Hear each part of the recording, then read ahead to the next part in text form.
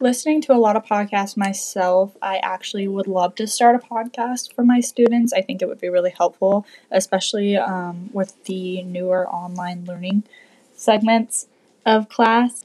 I could use this a lot of different ways. I could do it teaching math, teaching science, teaching history, teaching English.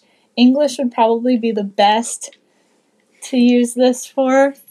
I could give students a book, and if they are really struggling, I could read that to them and they can follow along in their book. And then I can give them worksheets that they can do separate or on another website to help go along with it. I think this would be a really great idea. I think it's a really great source, and I would definitely love to do a read over for books for a podcast for my students one day.